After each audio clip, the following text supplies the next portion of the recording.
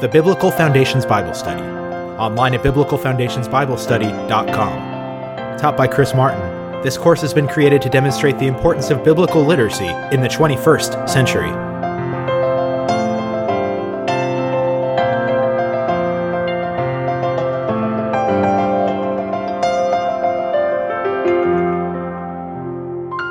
Good morning and welcome to the Biblical Foundations Bible Study. My name is Chris Martin and I'm so glad you're with us this morning because our text from the Gospel of John means a lot to me and I think it's going to mean a lot to you. We started our study last week. We covered 2 entire verses. This morning we're going to increase the pace a little bit and we're going to cover 3 entire verses. And next week we might go into turbo speed and cover 6 verses, but haven't decided on next week yet. We've got 3 verses that I think you're really going to enjoy. As you've seen on the screen, I've titled it Light and Life. You'll see why once we get into it. But the context that we're talking about from the Gospel of John, I want to remind you from last week what the purpose is because it sets the stage for this week's lesson. We learned last week that John chapter 20, at the very end of that chapter, talks about John's reasons for writing so that all of us, everyone in humanity, can believe from his writings that Jesus is the Christ, the Son of God, and that by believing you may have life in his name. So the question then is, who is Jesus Christ? And last week we tackled that question in 2 verses, chapters 1 and 2, and then we also looked at chapter 14. We kind of covered, I guess, parts of 3 verses because I really didn't touch much on verse 2. But it said in verses 1 and 2, in the beginning was the Word, and the Word was God, and the Word was with God. The Word was with God, and the Word was God, and he was with God in the beginning.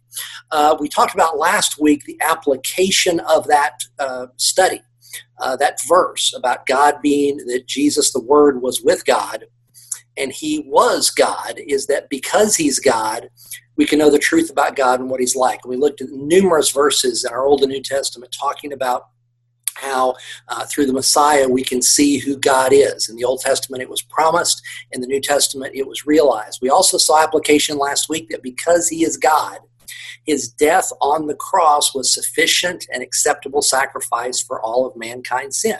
We talked about how if he's just 100% man, that he could only die for another man or maybe 2 other men, but he certainly couldn't die for all of humanity because that's not a fair enough trade-off. But if he's 100% God and he's also 100% man, then that sacrifice is worthy of being sufficient and acceptable to cover the sins of everyone who has ever lived. So we also looked at the fact that in addition to being 100% God, he's also 100% man. We looked at verse 14. The Word became flesh and took up residence, or some of your translations say tabernacled among us, lived among us. We observed his glory, the glory as the one and only Son from the Father, full of grace and truth. We learned that conclusion, as I said a minute ago, he's 100% man. And the implication of that, we looked at last week. He was able to die. If he was just God, you'd kill the apparition, but he wouldn't die. As a man, he could die. He was also able to understand. We cross-referenced the book of Hebrews in chapter 4, talking about how he is our high priest and able to intervene with God the Father for us, understanding everything we go through, all of our temptations, all of our anxiety, all of our struggles. We also learned that he became our example, that we see in him the essence of good behavior. And for us now to say, I want to be like Christ means I want to be the best that he's called me to be. And he also sanctified human life. By coming as a human, he recognized human life is valuable. And it was so valuable for him willing to take the role of a human, to become 100% human, but he died for humankind, sanctifying human life and the significance of life. So with that background, we then transitioned by going back to verse 1 and talking about why did it just call him Jesus? Why does he use this word logos? Why does he use the word word? And I told you, going back to the 5th century BC, we talked about this Greek philosophy concept that the universe and everything in it is not chaos because change is not random. The Greeks believed it was ordered. It is ordered. It was caused by divine reason or logos, which gives the command to control all things. It's the divine consciousness holding the universe and everything in it in order. So when John uses the word logos to introduce Jesus Christ, he's saying to everyone in Greek and Roman culture, the philosophers got it right conceptually. There is a higher order that holds everything together, that created everything, that is the reason why we have laws of physics and laws of mathematics and laws of gravity. That order comes from an intelligent being, and his name is Jesus Christ. So he put ancient Greek philosophy together with Christian philosophy, and it was a brilliant, inspired by the Holy Spirit concept of how to introduce the world to who Jesus Christ was. We're not done. He is 100% God. He's 100% man. He's the Word of God, but the reason we're still asking this question of who's Jesus Christ, the single most important question anyone can ask, is that John gives more characteristics. He gives more insight into who is the person Jesus Christ. We learned by way of application last week that mankind has yearned throughout history to understand the divine. But God has spoken to mankind personally and directly through Jesus Christ. So this week we're going to see more of that exact point. We're going to see more application of scratching the itch, so to speak, of the yearning of mankind to understand the divine, understand who is Jesus Christ, who is God. And we're going to see that in a neat way this morning using the concepts of life and light. Using light and life to illustrate him and what he does and what he means. And then by way of application, what that means for us. What does it mean to say Jesus Christ is life? What does it mean to say Jesus Christ is light? So we're going to do a deep dive on that. That's why we're going to spend the better part of the next hour talking about just 3 verses. And I think you'll understand why we're done, when we're done, why I did what I did. The first point, if you were taking notes, in addition to what we talked about last week, he's God, he's man, he's the Word of God. He is life. And we could elaborate on that and say he's the essence of life, but the simplest and truest concept is he is life. Everything you could describe as life, from human life to plant life to animal life to any kind of life you can imagine, Scripture teaches is not only originated through Jesus Christ, it's held together by Jesus Christ. Let's look at our verse. Verse 3. All things were created through him, and apart from him, not one thing was created that has been created. Now, last week, I taught you this point before we got to verse 3 because I had to teach you what Jesus was doing with God. What role did they play before creation, before time was created, before space and matter were created.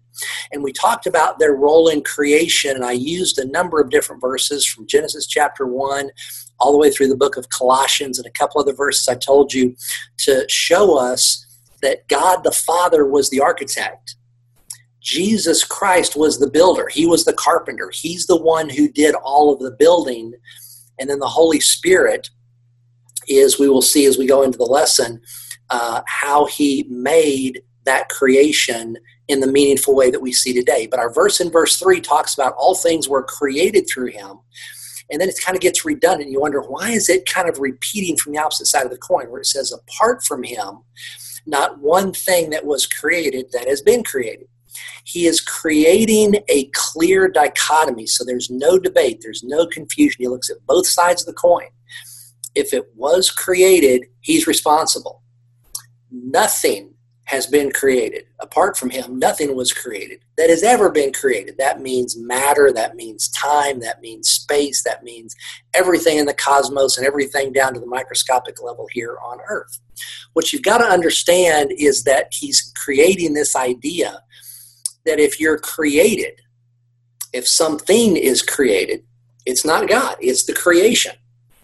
But if you're not created, if you're pre-existent, then by definition you are God. Because it said there's nothing else. If it's created, then Jesus Christ did it. If it's not created, in other words, there's nothing else out there that's matter, that's space, that's time, then all you have out there is God. So not created equals God.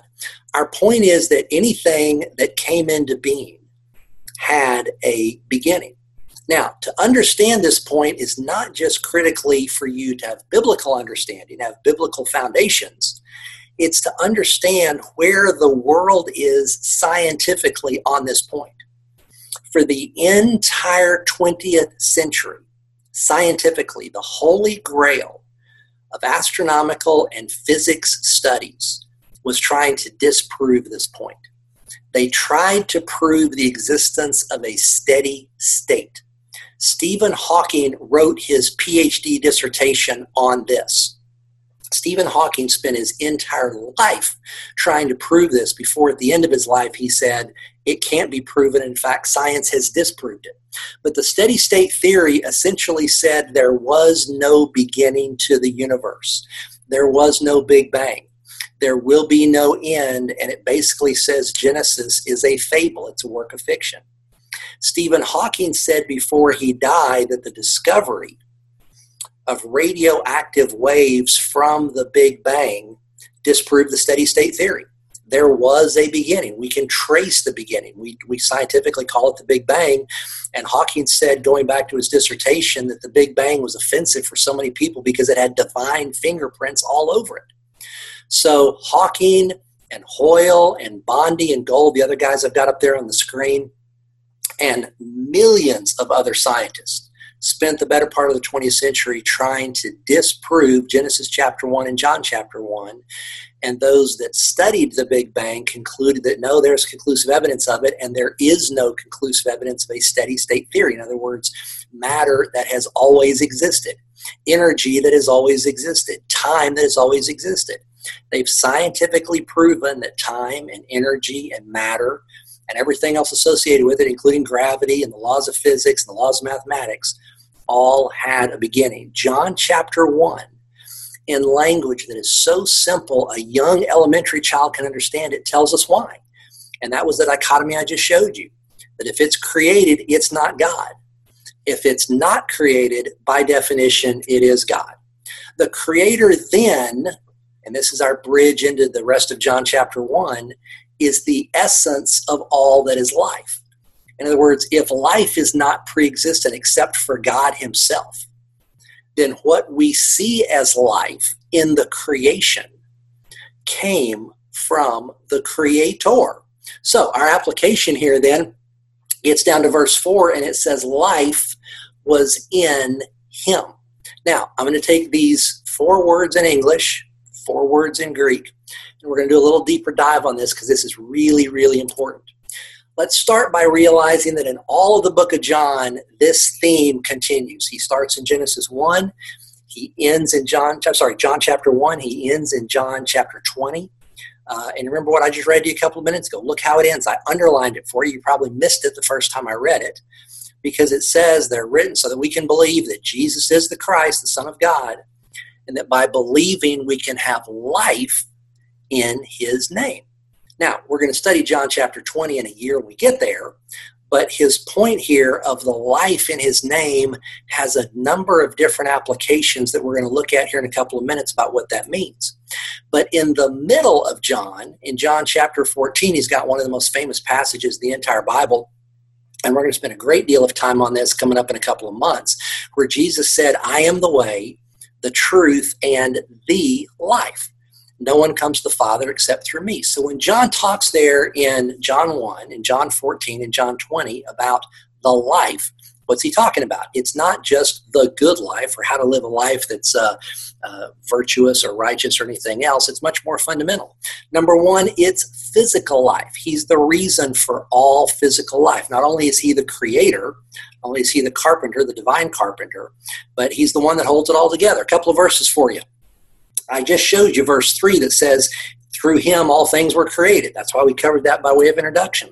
We also get a great little insight in Genesis chapter 2, because Genesis chapter 2 says, the Lord God, Yahweh Elohim, formed man of the dust of the ground and breathed into his nostrils the breath of life, and man became a living soul.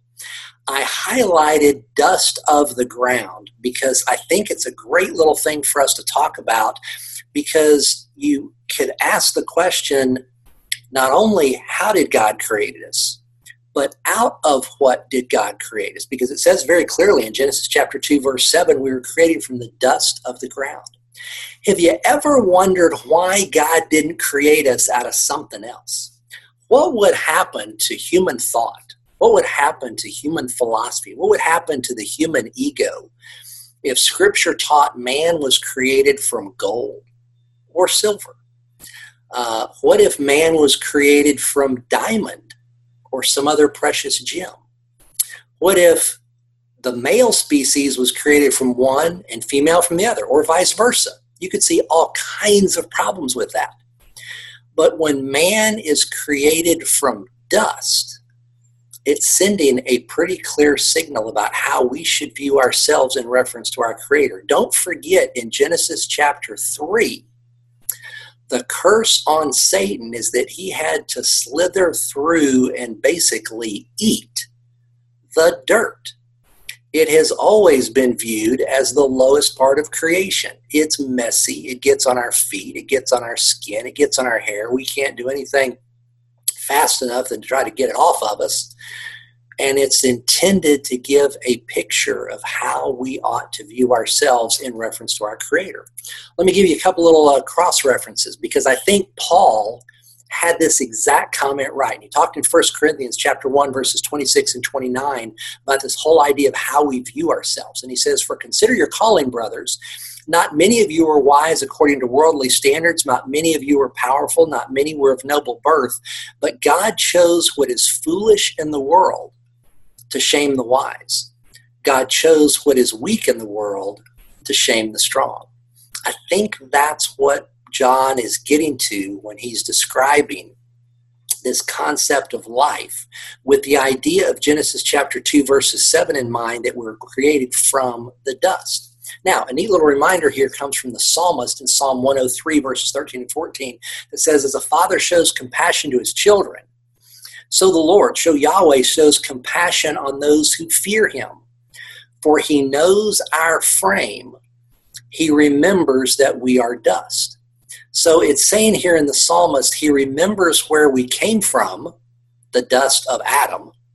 He knows after our death, our bodies return to dust, unless there's a resurrection body we get by a separate divine intervention. But the human body left alone starts as dust, ends as dust. And it says he knows our frame. He knows that. He understands human foibles. He understands human weakness. He understands the human sin nature. So when you feel lousy, when you feel miserable, when you feel like the worst, most embarrassing Christian who's ever lived, remember where we came from. We're supposed to feel that way because we are dust, and yet our Creator gave us life. Now, then the question becomes, how did he give us life? And he doesn't give us a explanation of DNA, but he gives us a neat little word picture here. Because going back to Genesis 2, verses 7, he says, "And he breathed into his nostrils the ruha, the breath of life." Now, the word I just used there of ruha is the Hebrew word for breath, but it's actually the same word to describe wind, and it's the exact same word in the Old Testament, in the Hebrew language, to describe spirit. So a human's breath, or the breath of God the Father, Jesus, through Jesus Christ, or wind on earth, or wind that God gives, or the human spirit or God's spirit, any of those contexts, is ruha. And it's pronounced in a way that sounds breathy. It's ruha. And it's intended to exhale, to give in the breathy sound, the wind sound, what the Bible describes as the spirit sound of wind, of ha. And it's describing that to describe all of these interrelated concepts of where life comes from. It comes from breath. It can be felt in the wind that gives us life. It comes in the spirit that gives us life. And so it's a neat little word describing the multitude of neat little things that are going on here. And we see something in 1 Corinthians that's fascinating. In 1 Corinthians 15:45, it says, "So it's written, the first man, Adam, became a living being. The last Adam," a reference to Jesus Christ, "a life-giving spirit." Now, here's the neat part. If you were going to translate the Greek there that Paul wrote back into Hebrew, I just told you how you translate it in Hebrew. a life-giving ruach. And so the application, if you think about it, is fascinating. Because the application is we sustain our lives by inhaling, breathing in. Jesus sustains our lives by exhaling. He simply breathes on us. He breathes on us physically when we're removed from our mother's wombs and they spank us and we scream. That's the breath of life. He breathes on us every day and night we're alive, and it continues our breathing as we inhale what he exhales. And as we consume oxygen and carbon dioxide and hydrogen and nitrogen, all the different things in our air that he has created, he has given us the essence of life that we breathe in, that he exhales. And then we know, and as we'll see an application in a few minutes, through his Holy Spirit, we get even a different kind of life that is breathed on us. So his exhaling, I believe, is how his miracles were done. I believe Scripture teaches very clearly the Ruach from Genesis chapter 2 all the way through the end of Revelation is describing the existence and the perpetuation of human life. And it's describing an ongoing breathing process where Jesus Christ literally breathes out. And it is the essence of life that we get in humanity. So number one is physical life. Number two, spiritual life. In spiritual life, we can look at and say, okay, this seems a little bit more easy because now we're not talking about human biology, and we somehow think that makes it easier, even though it's terribly not. Ephesians chapter 2. I taught you, and I probably don't need to debate this with anybody, that spiritually we're dead. 1 Ephesians chapter 2, verses 1 through 5 makes it clear that to become made alive with Christ is why we use the phrase being born again, because physically we can still be alive, but spiritually we're totally dead. What does that mean? It means that our soul is dead to all things of Jesus Christ. Can someone read a Bible when they're spiritually dead? Sure. Does it mean they're going to get anything out of it? No. Does it mean that a person who is live and vibrant and funny and on top of the world and maybe a leader in business or entertainment or politics seems to have the essence of life in them also be dead spiritually? Of course it does, because Scripture teaches clearly, and the human history teaches, that if someone doesn't know God, they are dead spiritually. Now, I've got to pause here for just a second, because if I have a debate with anybody on this, it's going to be this idea of how you can be spiritually dead, and how do I explain or how do I deal with the fact that I know people who are really, really good people. They're of another religion. Maybe they're of no religion, but they're nice, they're kind, they're philanthropic, they're giving. How do I wrap my brain around this idea of being spiritually dead, but somebody can be really, really good in the things that they physically do or how they look or how they appear to us? I think the New Testament gives us some illustrations of this in a physical sense that help explain the spiritual. And I've titled this slide, A Note on the Differing Degrees of Corruption, or the different degrees of how dead you are, because dead is dead. There's no degree of death. It's like pregnancy. You are or not. There is nothing in the middle. There are no shades of it. You're either 0% dead, 100% dead, and there's nothing in the middle, because if you're not dead, you've got an aspect of life in you, and so there's 0% death in you. In the New Testament, we've got 3 illustrations of death and life that I think gives us insight on this. I want to teach you these to you real quick. Jesus raised 3 people from the dead before his crucifixion. First one is the daughter of Jairus. We get this in Matthew chapter 8, Mark chapter 5, Luke chapter 9. And Jesus was called to the synagogue leader named Jairus, who said, "My daughter is dying, will you come?" On the way there, she dies, and someone runs to him and says the little girl died. It's a picture of dead. She was as dead can be, but she still looked like a beautiful little girl. Her skin would have still been pink. Her hair still would have been beautiful and smelled nice. Her skin still would have been soft and supple. She would have looked just as beautiful as she did in that moment of death, and she looked in all of her prior nights of just sleeping. But she was dead as dead can be, and Jesus came to the house and instantaneously touched her. I believe he breathed. And it may have been so subtle that the gospel writers didn't pick up on him breathing, but I'm convinced that as he exhaled and said, stand up, that his breath of life exhaling put the breath of life into her, and she woke up from dead and was no longer dead. And she was still had the pink skin and the beautiful hair and the nice smell of a little girl. And it was someone who was not very corrupt in their death. That's a picture of what people we deal with, some of whom who are spiritually dead. Second picture, the son of the widow of Nain. We don't know her name. We don't know the little boy's name. We know she's in a different position. The little boy's in a different position.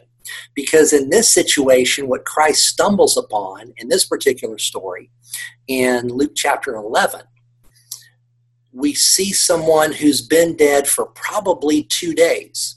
We know that because it would have taken time to prepare him for burial and then take him on the way to the grave of where they were going to bury him. So at this point, it's not like the little girl, but it's not like somebody who's been rotting in the grave for quite a bit of time. And so it's kind of in that intermediate state where the skin would have been gray, the hair would have been dead, everything about him would have looked like a cold, stiff corpse. There would have been nothing pleasant about it, but decay would not have yet set in. So it's kind of an intermediate state. In that situation, Christ breathed again, Christ touched him, and he came back to life. And I think it's a picture of that intermediate state of corruption, even though his physical healing, his physical rebirth was exactly the same as the daughter of Jairus. Lazarus is my favorite story. We're going to do a whole lesson, if not two, when we get to Lazarus, because it's such a great story, and it's got one of my favorite verses in the whole Bible. Because Mary and Martha say, please come, he's sick, and Jesus is busy doing other things because he wants to delay and prove a point to a whole bunch of different people. And by the time he gets there, he's not only been dead for 4 days, he's already in the tomb.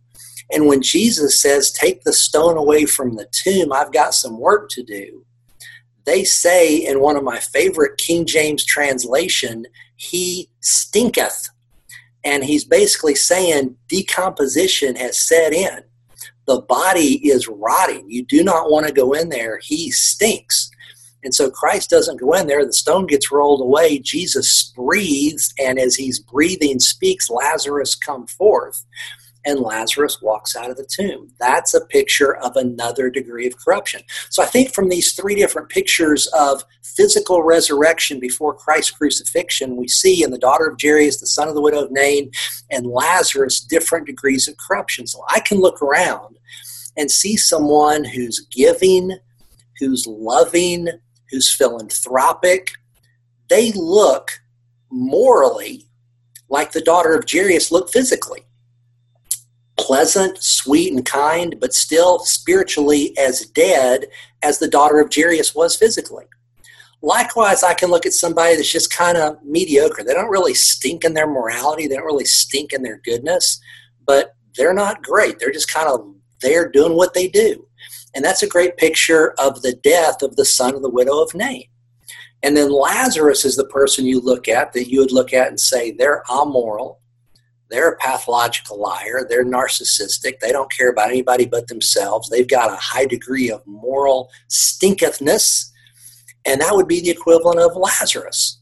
And so you can look at different degrees of people, and whether it's socialization, whether it's just different places, the way they grew up in life, but they are all still spiritually dead unless they know Jesus Christ as their Lord and Savior. And so that's the picture of God raising people from the dead spiritually.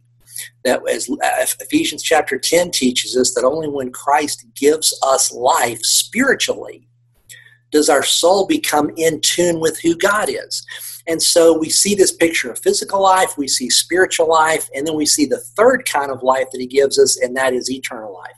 And this is also a neat little point, because we want to raise the question of what is eternal life. And the hard part about trying to figure out eternal life is that we think about it within the context of the life we live. And the life we live is subject to time, and subject to a calendar, and subject to the years of our lives. And so when we contemplate eternal life, we do it in the context of our frame of reference, which is with time. But the reality of eternal life is that eternal life is not just with God. Eternal life is the life of God. Now, this is a huge point, and it's important that you do not misunderstand me. I am not saying that eternal life makes you or me a God. That is not my point here. My point is the life of God is a life that is outside the constraints of our world. The life of God has no stopwatch. The life of God has no calendar. The life of God is not measured in years. That's why the psalmist says to God, a day is like 1,000 years and 1,000 years like a day, because he doesn't have a calendar. He exists outside of time. Eternal life being the life of God also means a life outside of the three dimensions of the universe that we know. Height, width, depth, matter, energy. All of those things God lives outside of. Heaven is outside of. So when we think about eternal life, what you ought to think about in terms of eternal life is not, is it untold millions of years? Is it untold billions of years? Is it trillions of years? No, there's no year. There's no calendar. It's a life with God outside of time. Living life as he lived with God the Father, God the Son, God the Holy Spirit. From prior to creation, we will live with him after creation, after the end of creation. And it's a neat little picture of the life we will have with God. Now, some great little cross-references from Scripture. First John, first book of John, not the Gospel, the first book of John, 5, 11, and 12. God has given us eternal life, and this life is in his Son. He who has the Son has life. All the three kinds we just talked about. He who does not have the Son does not have life. Now, can someone obviously live an entire life and not know Jesus Christ? Sure. But he's saying that's the life that will not know the afterlife, will not know the resurrected body. That person, if spiritually dead, will remain spiritually dead and will not have their soul in heaven with God, and certainly will not have everlasting life. So it's a picture of God's given us eternal life, but all aspects of life are through his Son. Another great passage from Jesus himself in John chapter 10, verses 28 and 30. I give them eternal life, and they shall never perish. No one will snatch them out of my hand. My Father who's given them to me is greater than all. No one can snatch them out of my Father's hand. I and the Father are one. I showed you the end of that verse last week, cross-referencing John chapter 1. But here I wanted to show you the entire passage because of how he talks about who's the giver of eternal life. It's Jesus. And he's the giver of eternal life to those who believe in him. And his promise of never perishing is physical. It is spiritual. And it's in the context of being eternal, which means, as I taught you a few minutes ago, outside of time. Now, I want to give you a neat little picture here from the Psalms that I'm willing to bet most of you never heard before, but I just love this application.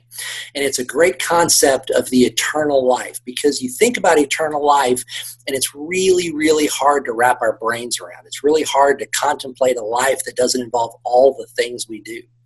The psalmist gives us a great picture of here on earth what our relationship with God is like. The most famous psalm that exists, Psalms 23. The Lord is my shepherd, I shall not want.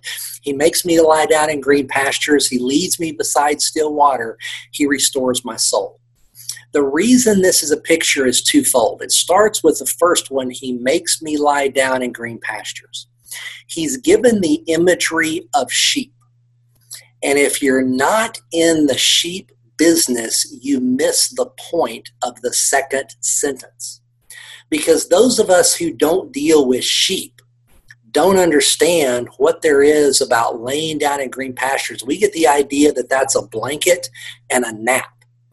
And that's not the picture. He's not giving a picture of God gives me my naps. That's not the picture. The point with sheep is they will only eat, they will only drink while standing up. If a sheep is laying down and the most comfortable that sheep has ever been in their whole life, and they are surrounded by the greenest green pastures to eat from, with their mouth literally at the blade of grass touching the sheep's lips, the sheep will not eat it. To eat that grass touching the sheep's lips, the sheep will stand up, bend over and eat. Same thing with a pool of water. The water literally could be touching the sheep's lips, and the sheep will not drink. The sheep will stand up, bend over, and then drink. So the point for us is, he makes me lie down in green pastures. What that's saying is, he makes me lay down and I'm not worried about all the needs that I get hung up on. It's a picture of not getting hung up on food, not getting hung up on water, not getting hung up on clothing, not getting hung up on the way I look, not getting hung up on how much money I have, not getting hung up on how much debt I have, not getting hung up on my calendar. If he is my shepherd, I shall not want all of those things, because he makes me lie down and have peace and contentment and not get hung up about all that other stuff of life. So how does that happen? That's verse 3. He restores my soul. It describes what Genesis describes in the Garden of Eden as the tree of life, which we see again in the last chapter of Revelation about how we survive in heaven with the same tree of life. And it says, just like he's going to restore us physically, he's going to restore our souls. And it's not something that starts when we get to heaven. The whole point of the psalmist is not written in the future tense, it's written in the present tense. He is my shepherd today. He makes me lie down in green pastures today. He leads me beside still waters today. He restores my soul today. It's describing what he does for us when we're so hung up about all that other stuff in life that makes us want to stand up out of the green pastures he's put us in and run about and scurry and do all that other stuff that we just spend all of our lives being stressed out about. And that's why the 23rd Psalm is so powerful and so beloved, because of the depth of that picture. And it is indeed powerful in this point. So Jesus is life. From last week's lesson, he's God, he's man, he's the Word of God, he is the essence of life, he is life-giving, but he's also light. And in the last 15, 20 minutes I've got, I want to hit this issue of light because it's absolutely fascinating. John tells us, going back to John chapter 1 in our study in verse 4, we looked at life was in him, and that verse continues and says that life was also, we could say, was the light of men. That light shines in the darkness, yet the darkness did not overtake it. Let's take it in two different parts. Let's take it first of all, and what I've highlighted, which is this idea of light. Why is it describing Jesus Christ as light? The reason, if you know history or you know philosophy or you've just been around a long time, you know that light has always been a picture of illumination.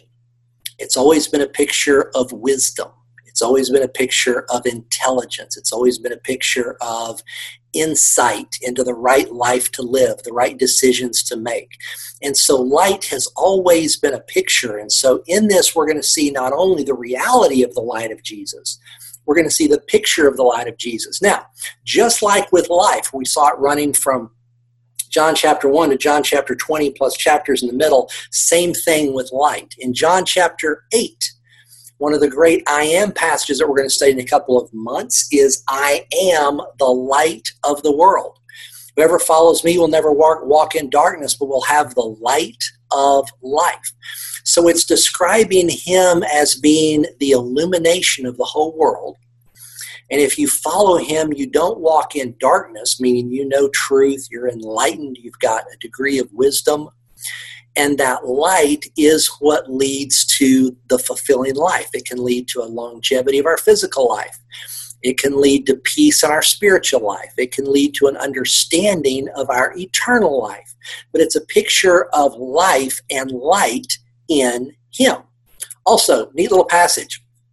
Scripture teaches us, going back to Genesis chapter 1 again, that God is light. Given what we know, if Jesus Christ is God, that means Jesus Christ is light. God the Father is light. The Holy Spirit, we could say, is light.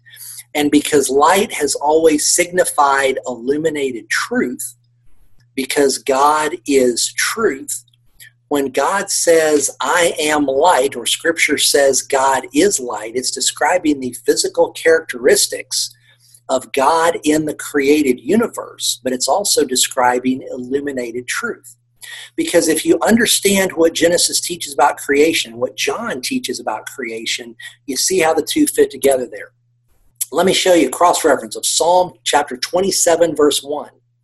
The Lord, Yahweh, is my light and my salvation. Who shall I fear? And then notice how he ties the two together. The Lord is the stronghold of my life. Of whom shall I be afraid? Neat little cross-reference, also tying the same theme we just looked at in Psalm 23.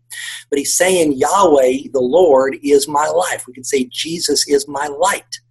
Now, the other neat little reference also from the book of 1 John, chapter 1:5, also repeats God is light.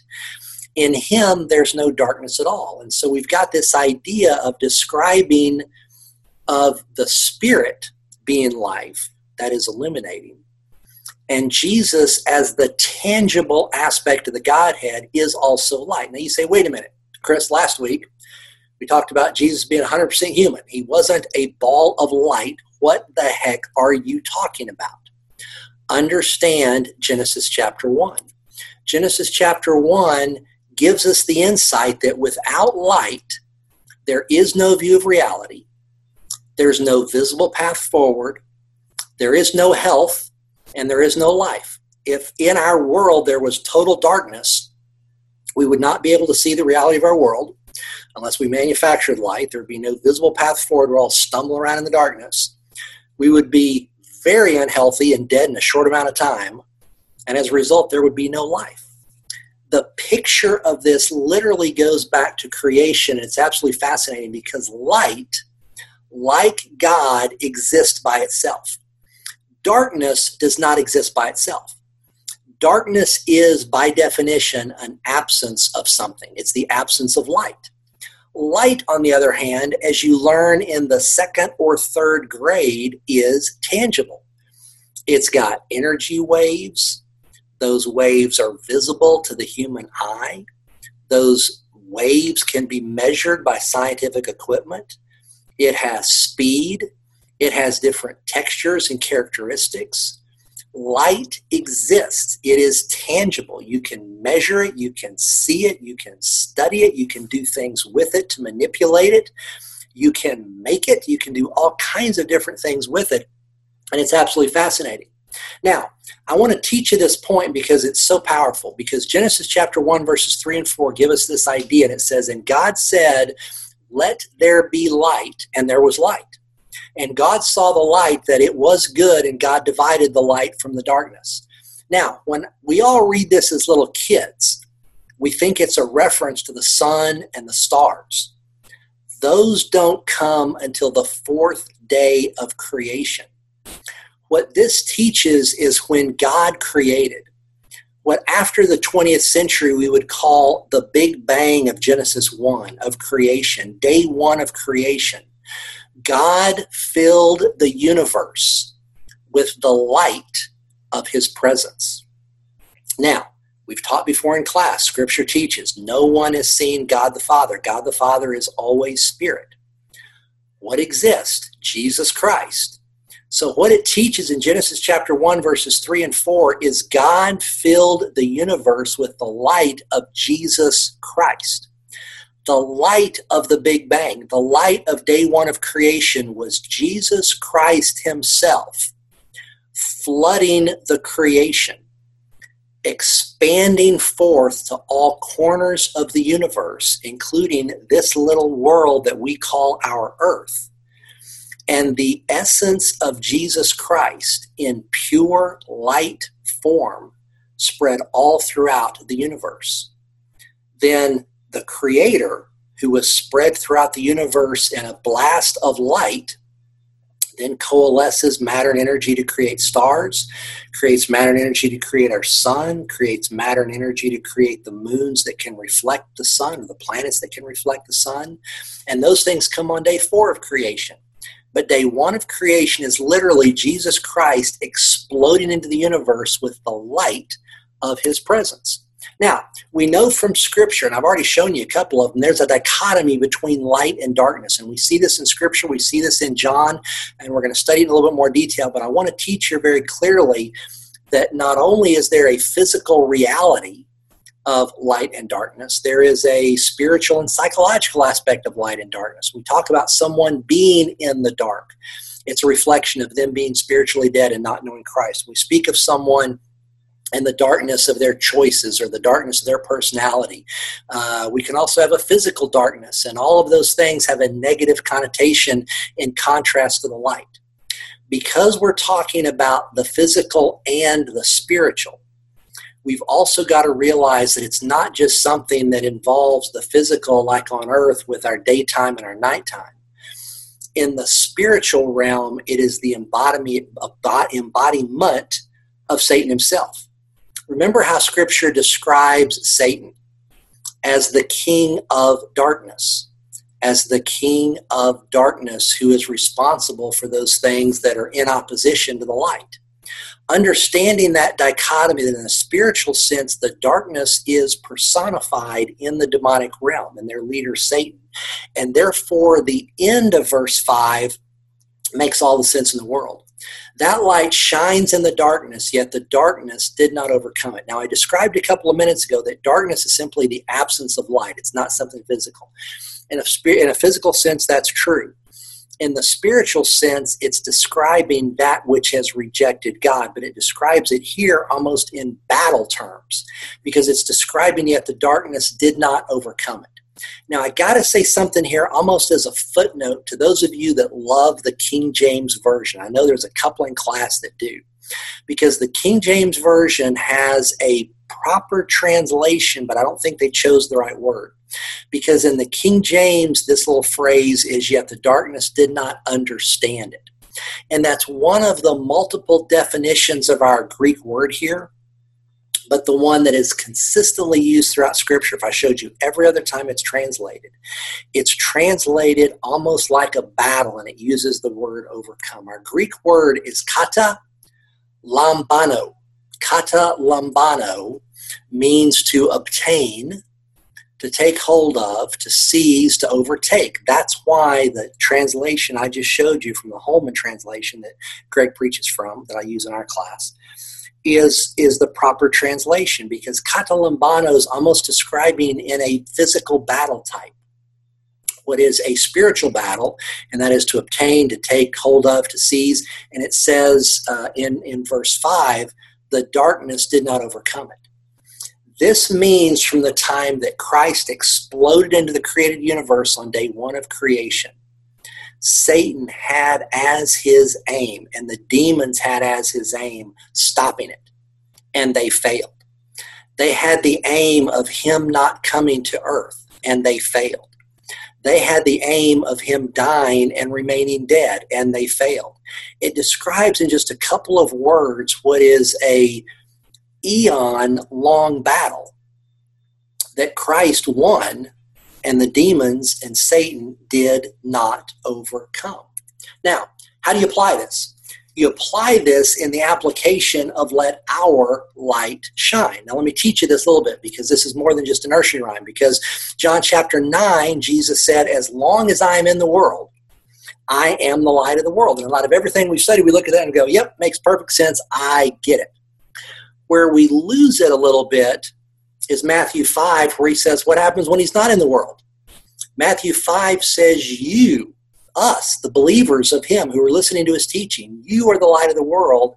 Your light must shine before all. So how does this work? He says he's the light of the world when he's here physically. He goes up into heaven, and he says, we that remain become the light of the world if we believe in him, and if we're trying to be like him in all that we say and all that we do. And he gives us the command, our light about him must shine before all the world. How does that work? Great verse on this. 2 Corinthians chapter 4, verses 6 tells us what to do. For God, who said, let light shine out of the darkness, has shown in our hearts to give, we could say us, because that's what he's talking about, our hearts, to give us the light of the knowledge of God's glory in the face of Jesus Christ. So it's saying he's given us the light of understanding, the light of truth, the light of knowledge about all these incredible things about God. and we see them through the person of Jesus Christ. That's what it means. It means he has left us his truth. He has left us the person of him in our heart, from that part of God's Spirit that resides inside of us and tells us what to say. And we're stumbling for words when we're witnessing, that tells us what to do in all the different relationships we have and the different ministry opportunities we have. And so the application to this becomes really, really profound, of tying light and life together. And I'll give this to you in just a couple of minutes. First point, life and light cannot be separated. I taught them together because even in the same verse, he ties them together. I had to stop at verse 4 to talk about life, but the rest of that verse is light and life together. So we should not try. So why am I teaching that point as an application? Because in our world, we try to separate it all the time. The part that tries to separate the life part, in my experience, numbers-wise, are the young people, the kids, the high school kids, the college kids, and then those in their 50s, 60s, 70s, and 80s that still act like the high school and college kids. For them, it's all about life. It's all about the fun I'm having. It's about the things I can do. It's about the places I can go. It's about the people I can be with. It's all about life. And there's not a lot of light because it's arrogant. It's self-centered. It's focused on them and their pleasure and their happiness and their relationships. The other end of the spectrum is highly susceptible of people who I would put the label of fundamentalist Christianity on. Those that are so dogmatic, they're just hung up in their rightness. They know the truth. They're dogmatic with the truth. They love to preach the truth. They love to yell the truth. They love to do everything they can to put the truth in somebody else's face. And they lose the balance of whether or not what they are doing is life-affirming. Is it life-giving? Is it life-palatable for someone who is looking for why they ought to believe in Jesus Christ and seeing the person that's communicating to them? If it's just dogmatic light and it's not combined with the joy of life and spiritual life and eternal life, they don't want it, much less they don't understand it. So light and life have got to be together. It's not saying we don't enjoy life, we don't take trips, we don't have great relationships. It's saying it's balanced with the truth of life. And we can get all dogmatic and hung up about the truth of life, but don't lose sight of the fact that it's got to be life balanced. It's got to be life encouraging. It's got to be life drawing. It's got to be life giving, and not just preaching to somebody hell and brimstone or why you're right and why they're wrong or why you're going to heaven and they're going to hell. It's got to be balanced with light and life, or else it's offensive and we can't be the instruments of Jesus Christ that God wants us to be. Great little cross-reference on this point is Psalm 36, verse 9. Psalm 36, verse 9 says, "For with you is the fountain of life. In your light we see light." That means because he is the essence of my life, physically, spiritually, eternally. I got to look to him to know how to do it. And this is the reason why when I pray after virtually every single lesson I've ever taught you guys, and I've done this for decades now, I conclude my prayers before I say in Jesus' name, I pray, let us be a light in a very dark world. I'm praying Psalm 36, 9. Because in his light, I see light. In other words, in his truth, I see truth. In his wisdom, I see wisdom. In his righteousness, I see righteousness. And then I not only have the ability to lead that life, I have the ability to share that life with all those around me, and my family, my coworkers, my friends. And that's when we become a conduit for life and light to other people. Last little point is we've got to be a light to the world, as I end my prayers with. One of my favorite quotes from one of my favorite guys in the Middle Ages, St. Francis of Assisi. Great guy. If you want to know all about him, take me to lunch. I'll tell you all you ever wanted to know about him. But he's got a great quote that says, "All the darkness of the world cannot extinguish the light of a single candle. No matter how dark it gets, a single candle lights up." If you think about what a single candle does in a dark gymnasium, what does a single candle do on a dark football field? What does a single candle do in a dark city. It's small, but it still illuminates a tremendous amount when it's completely circled by darkness. It's the reason why one of the most beloved children's songs of all time is probably the first one you learned. It's the first one I remember ever singing, because I grew up a preacher's kid. I think I learned this before I learned Happy Birthday. This little light of mine, I'm going to let it shine. This little light of mine, I'm going to let it shine. This little light of mine, I'm going to let it shine. Let it shine, let it shine, let it shine. Now you understand the truth of that song through the lens of John chapter 1, light and life. Next week, I got a couple more verses for you. We're still tackling the question of who's Jesus Christ. If you're going to read John chapter 1, you're going to notice there's a parenthesis about John the Baptist. It starts before chapter 9, verses 6, 7, and 8.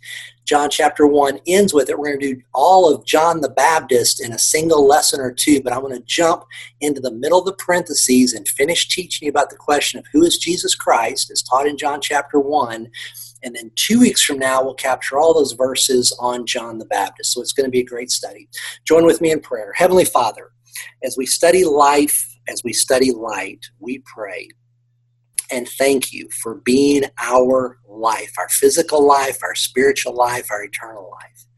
We thank you for being our light, and we pray that we can reflect them to others. We can teach them to others. We can show them to others, to not only show them what life with you is like physically, what life with you is like spiritually, what life with you means eternally, but be a light that is a draw to them, that's warming to them, that's appealing to them in a very, very dark world, that sees us as different, that sees us as an image reflective of you.